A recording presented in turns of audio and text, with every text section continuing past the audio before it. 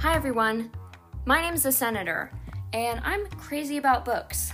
I love reading them aloud, but my brothers can only sit still for about 20 seconds before they just run off or start screaming and wrestling. So I've decided to share my love of reading with you guys. I hope that you enjoy. Hey guys, it's the Senator.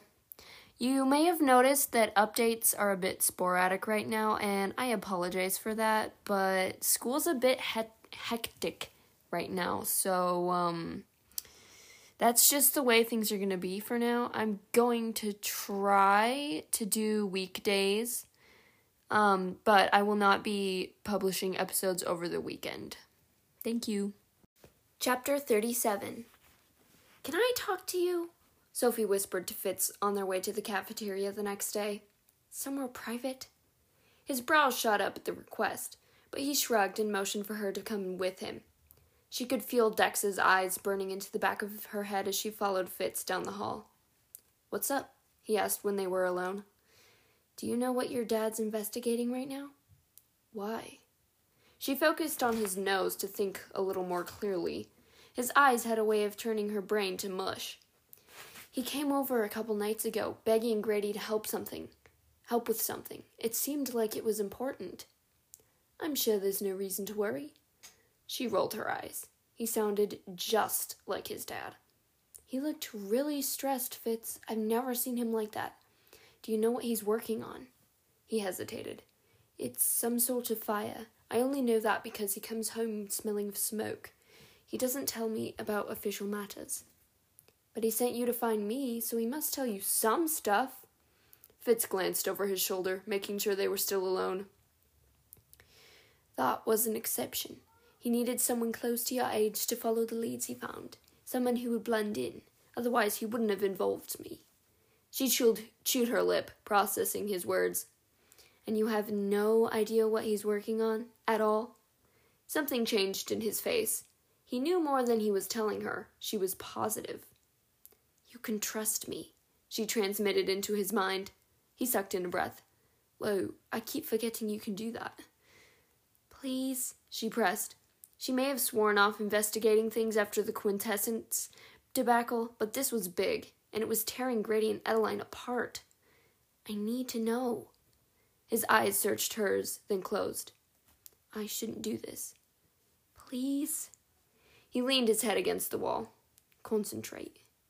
She knew what he meant. He couldn't transmit into her mind. Even Tyrion couldn't. So he wanted her to read his thoughts. She opened her mind and listened.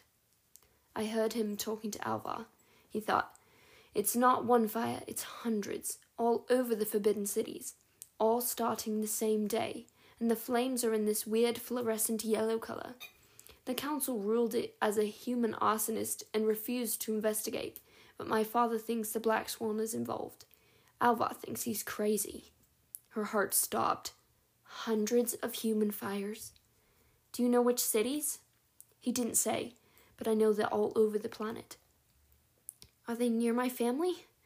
"I'm sure they're fine. My dad was assigned to keep an eye on them, in case their memories came back." Alden never told her that, but it was nice to know someone was watching over them. "Do you know what the Black Swan is up to?" "No idea, I swear. You can't tell anyone I told you this. I'm not supposed to know." "I won't, I promise." "Okay, can we go eat lunch now?" he asked. "You can. I need to think." "Don't worry about it, Sophie. I'm sure it's no big deal." She forced a smile. "I just want to think." She wandered the halls, letting her mind spin with the new information. Why would the Black Swan set fires around humans? And why were they yellow all the time? And why did Alden need Grady to help? Why did Grady refuse? She made her way to the atrium so she could switch her books before everyone else got there. She wasn't in the mood to talk. A book was waiting on the center shelf of her locker. An Insider's Guide to Pyrokinesis. It came with a note. "Hope this helps you find what you're looking for." She smiled. She'd forgotten the librarian's promise to send her anything she found on pyrokinetics. There couldn't be better timing. Alchemy was an even bigger disaster than usual. Sophie was way too distracted to concentrate, and after she accidentally turned part of her own shoe to copper, Lady Galvin released her early, before anything else could happen to her cape. Sophie used the time to head to the Level 6 library to thank the librarian for finding the book. "Still looking for books on pyrokinesis?" she asked when she saw Sophie. "No, the one you gave me is more than enough." "What do you mean?" "An Insider's Guide to Pyrokinesis." She froze when she caught the look of absolute confusion on the librarian's face. "Didn't you send me the book?" "I've never heard of it. I thought I knew them all." "Oh, it must have been one of the other librarians I talked to. I guess I'll have to thank them." She forced a tiny laugh. "Let me know who it is. I'd love to read it when you're done." Sophie nodded, keeping the smile plastered across her lips as she wobbled down the hall. The other librarians never promised to send a book to her locker. It was possible one of them did, but she had a sinking feeling it had nothing to do with them. She confirmed the suspicion an hour later when she was alone in her bedroom. A thick dog ear marked a chapter toward the end. She flipped there to a drawing of an elf surrounded by bright yellow fire. Everblaze, the unstoppable flame. The book slipped from her hands as foreign memories flashed through her mind. Half blind from the rush of information, she stumbled to her satchel and pulled out her imparter. "Show me Alden."